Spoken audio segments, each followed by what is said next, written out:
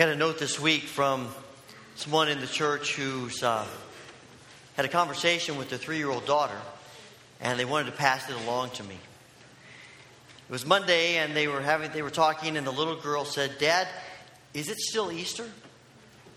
And he said, "No, honey, that was yesterday. It's over." She thought a moment and said inquisitively, "Well, is Jesus still alive?" And he sent that to me, and my first thought was, I think a lot of us view Easter like that. It is one day in the year, we celebrate the resurrection, and then we move on to something else. The church fathers understood that that was something we would wrestle with, and recognize that we have a tendency to think of Easter as the end of a season, when in reality it's the beginning of a season. And in some sense, it is the culmination of Lent, but actually it is the catalyst for the next 50 days as we celebrate the season of Easter. And the reason for that emphasis is because we are resurrection people. The people of God are people who have connected themselves to the resurrected Christ. And the resurrection is the foundation of our faith. That's why the church fathers said, not only do we have this season of Easter, but every Sunday of the year should be celebrated as a mini Easter. That day when we commemorate the resurrection of our Lord one more time. Because it is so central to what it means to be Christian. What it means to be a follower of Christ. And the rest of the New Testament, the whole New Testament in a sense, is trying to help us understand what it means to embrace the resurrection and to be resurrection people and to live in the spirit of Easter. And you can make your way through virtually every part of the New Testament, and you will find words from the authors to help us be the people we've been called to be. And one of the places that we see that, and the place where I'd like for us to focus for the next few weeks, is 2 Peter. 2 Peter is written to an audience that is unknown to us. It seems as you read the letter that these are people who Peter knows pretty well, and he feels strongly about his relationship with them. It may be the same people that he writes 1 Peter to, but we don't know. We do get a sense as you read the letter that Peter senses his death is imminent. His execution is coming soon. And before that happens, he has one more word to send to these folks that he loves. He's concerned about them because they are being pressured from the external culture, the world. It's got its tentacles around them and it's squeezing them. And he's worried that they're going to give in to that pressure. But more than that, he's worried about the internal pressure being placed on them. There are some folks in this group of people who have arisen and are promoting heresy. And we don't know exactly what it is, but it seems that it is the first rumblings of what later becomes known as Gnosticism. It comes from the Greek word gnosis, knowledge. And there are many facets to this heresy, and you can see it in a variety of ways as you read the scriptures, as the bits and pieces of it are poking its head out.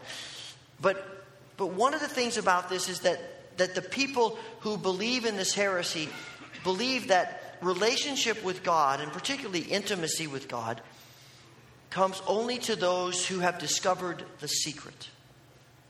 To those who have gained enough knowledge and have gained the right knowledge that they can unlock the door. And it's as though those people have the password to the kingdom. And they are able to walk up to the door, say the password, and the door is open. And the rest of us are on our own. Now these leaders come into the churches and they promote themselves as being more enlightened than the rest of the congregation, more spiritual, more deep. But their theology always leads away from Christ, not to Christ. It leads away from true faith to false belief. And Peter is concerned that the people are buying into this. He's concerned that they have come to the place of thinking that as followers of Christ, as people of the resurrection, mediocrity is okay. That it doesn't matter how you live. That God doesn't really care that much. He doesn't have great plans for His children. Just go about your life and do what you can. And Peter says emphatically that is not true. God has great plans for His people. His plans for His people are far greater than any of us can imagine. When you look at it, just beginning here at verse 4, he talks about, through these He has given us His very great and precious promises, so that through them you may participate in the divine nature and escape the corruption in the world caused by evil desires. You get down to the end of verse 10. If you do these things, you will never fall, and you will receive a rich welcome into the eternal kingdom of our Lord and Savior Jesus Christ. So we can actually participate in the divine nature of God. And He doesn't mean by that we're going to be gods, but we're connected to Him. We have an intimacy with God. This is what God desires for us, more than just mediocrity. We're resurrection people, and we ought to be living in victory and power and the grace of God. And when we eventually get to the end of our days, and we have had the power to live off the fighting of the culture and the evil one against us, and we get to the end of our days, we're going to be welcomed with open arms into the eternal kingdom.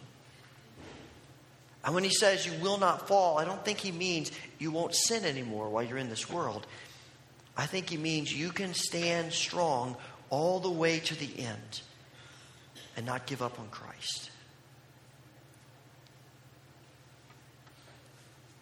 Peter says that this promise is for those who are called.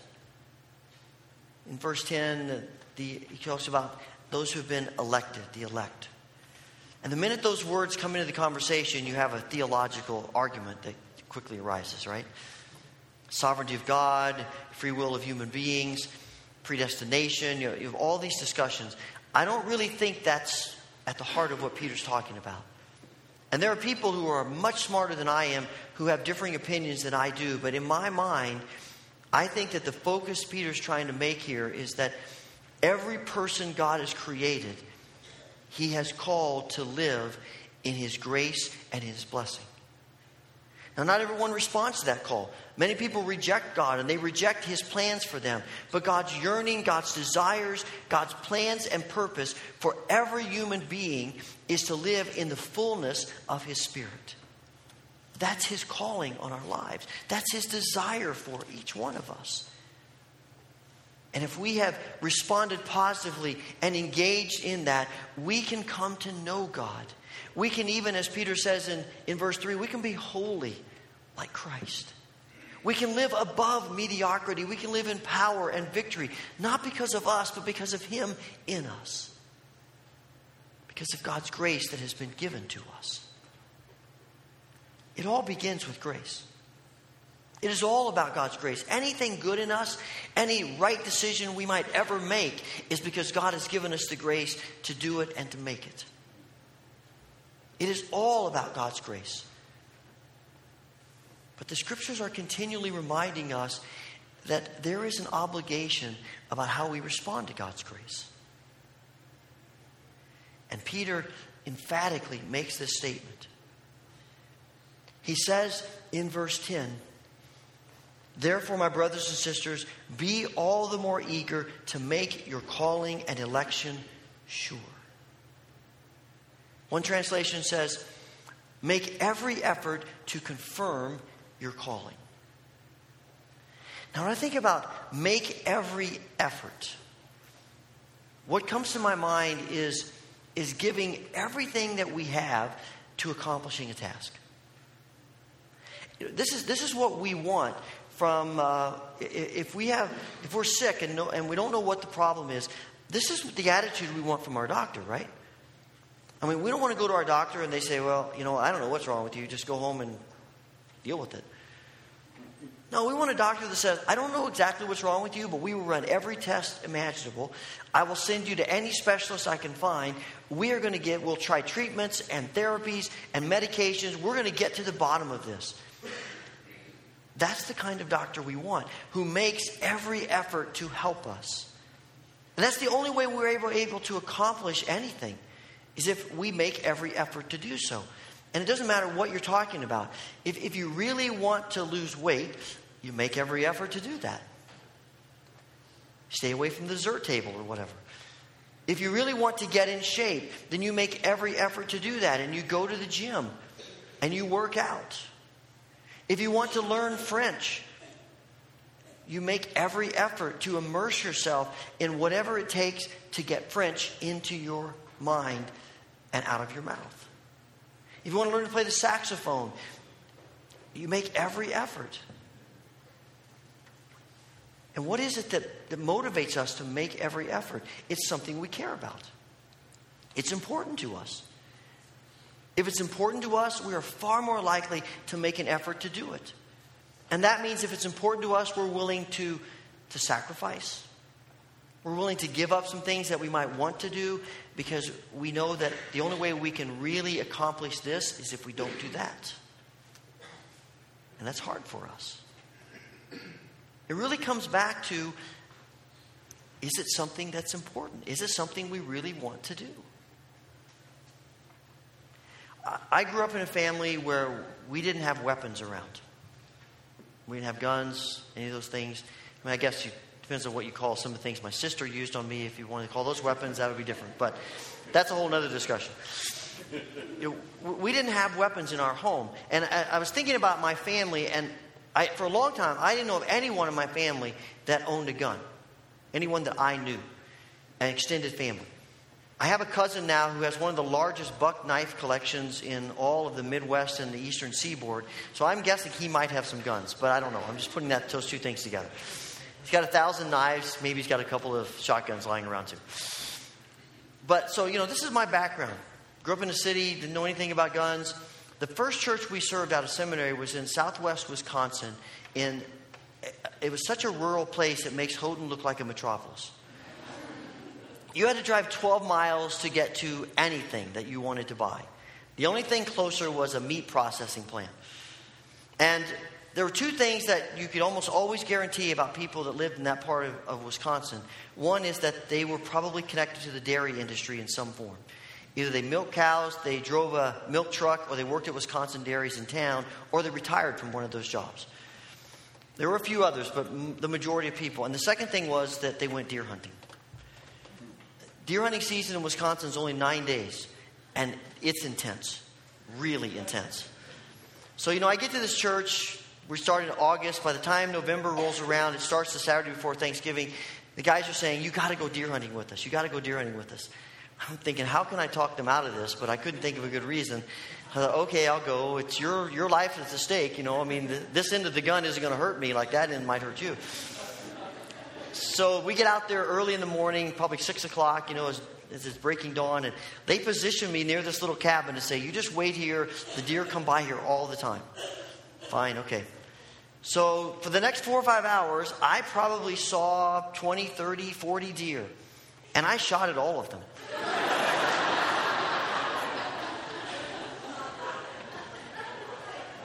I'm not even sure I hit a tree, much less a deer.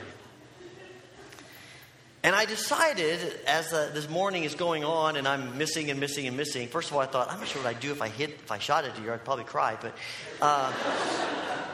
But I decided in that moment that if you want to hunt deer, you really need to know how to shoot a gun. That's kind of basic level, right? And if you want to learn how to shoot a gun, you need to practice shooting a gun. And if you're going to practice, you probably ought to own your own gun and then spend time out on the shooting range. And I decided I didn't really like deer hunting that much. And I didn't ever hunt again. And I think sometimes in the church we have that mindset about our relationship with Christ. Is that it's nice, I like hanging out with people, but I'm not that serious about it.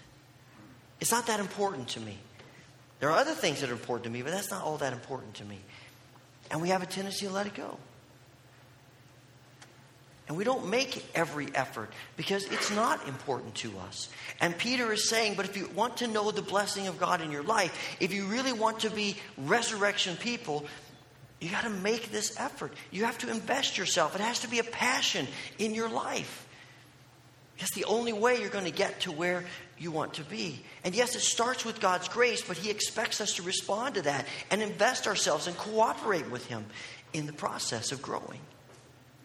And it's not just confirm your calling in a general sense. It's not just make every effort sort of nebulously.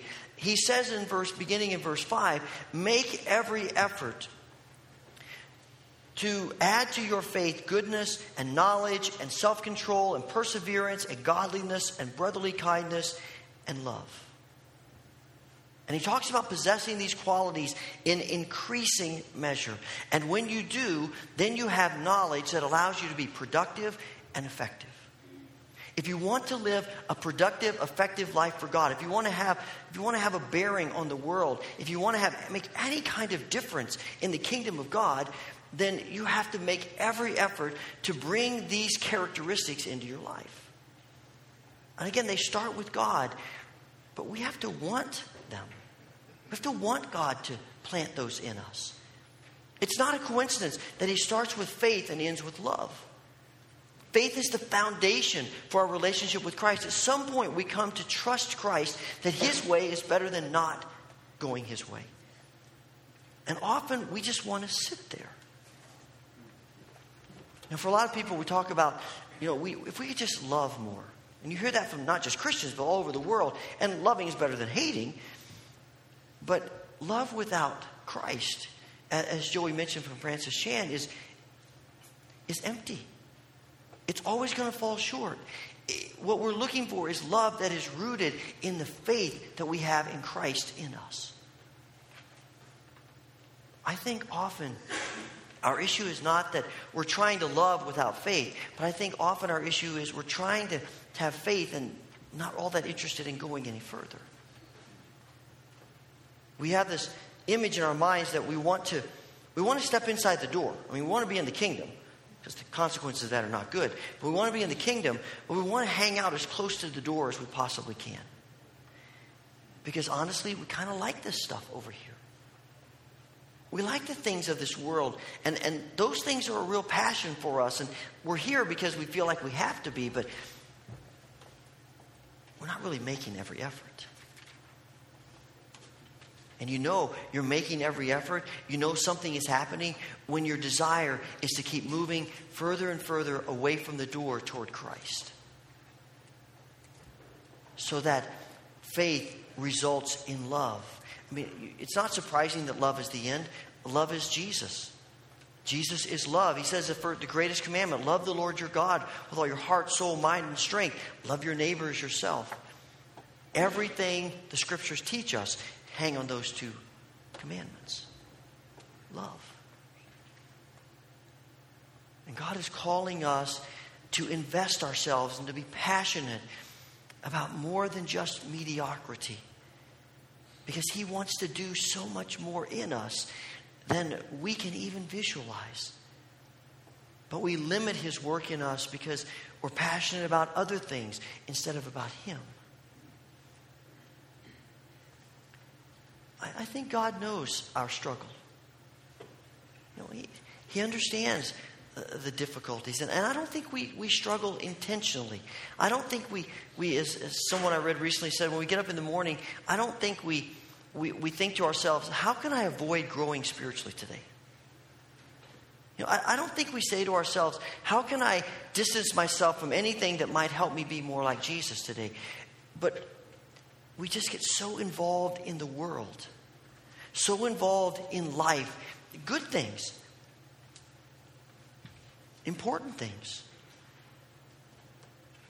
But they become more important than the most important things. And the activity and the busyness and the demands, all of a sudden we realize we're totally entwined in the ideas and the strivings and the yearnings of this world.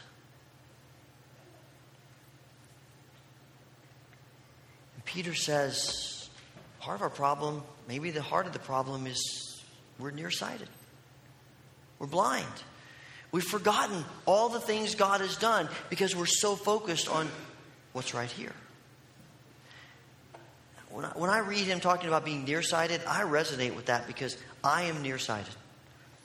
When I take my glasses off, I can't even see the big E at the chart at the doctor's office.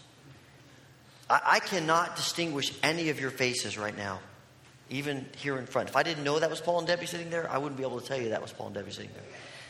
I can't read the words on the screen. If I were outside, I probably couldn't tell the difference between a deer and a frog. I just cannot see. But I can see up close. And often I will, when I'm reading, I'll take my glasses off because it just feels a little less strain. And I read. Now, the book's got to be kind of close, but I can read. But when I'm reading and that book is in front of my face, I'm oblivious to everything else going on around me, everything else going around outside. Because I can't see.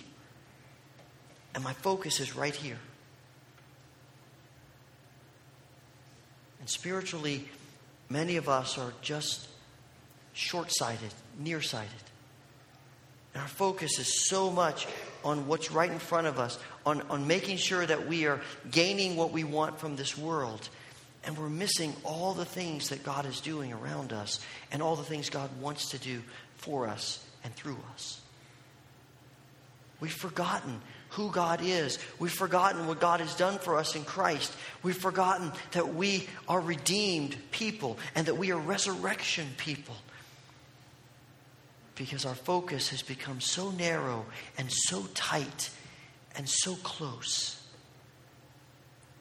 Christopher Hall, in his book, Worshiping with the Church Fathers, says that it's kind of a sobering thing to realize that from the patristic viewpoint, what they consider spiritual sickness looks an awful lot like what we call normal human life.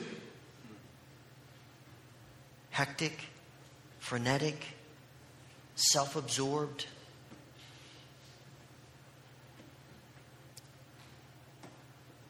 And we don't do it intentionally, but we forget.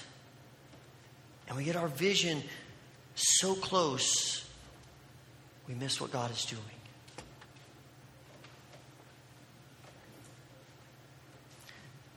A while back, someone gave me an article that was written by Fred Karpov, who's a professor of piano and ensemble at Syracuse University. The title of the article is Renting versus Owning.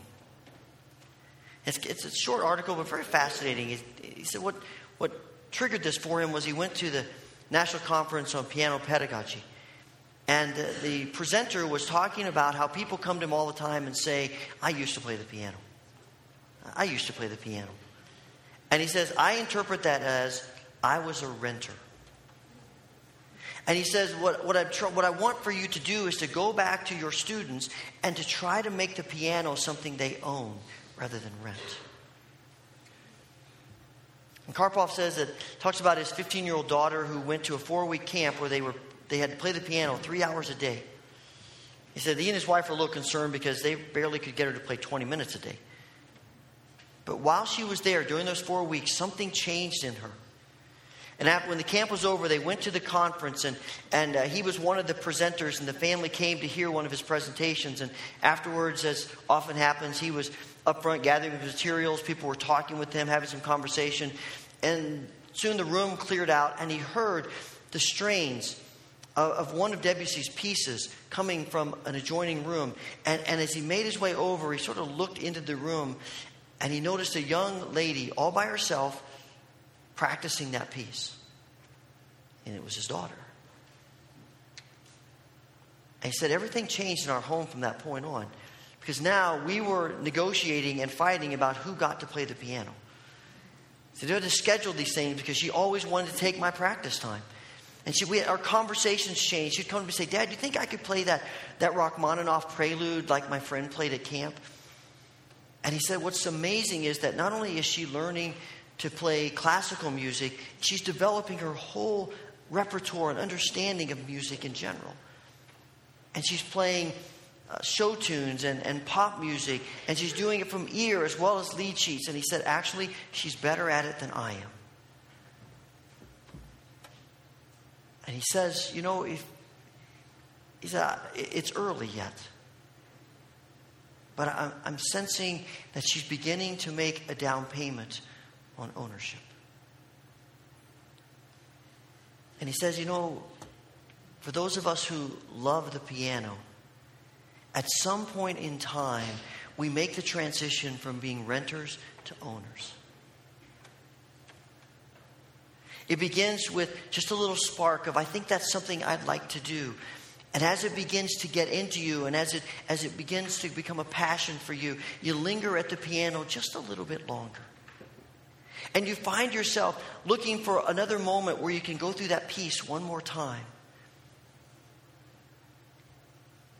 And the spark begins to flame. And he says, no, you can't always explain it. And you can't always see it, but you realize that for people who love the piano, it becomes a part of us. And we're no longer renters. As we think about our journey with Christ, think about our passions, our yearnings, our thoughts. Are we renters or owners? Are making every effort to take the grace that God has given us and to let Him make us more and more every day resurrection people. It's one of the most important decisions any of us will ever make. Let's pray.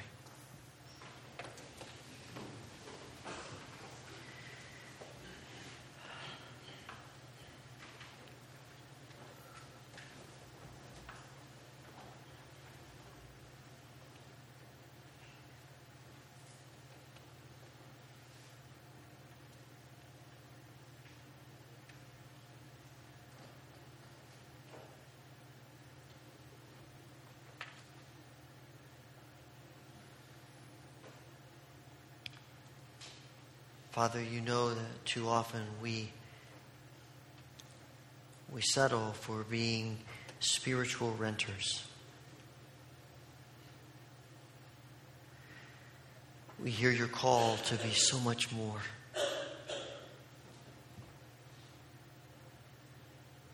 And to live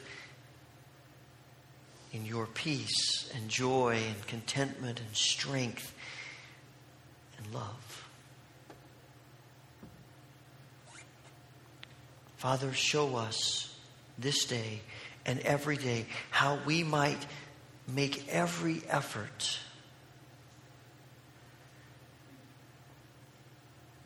to take the grace you've given us, to open our lives, to let you create us as you intended us to be.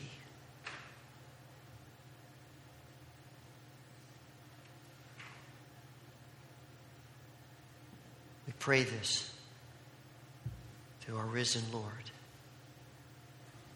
Amen.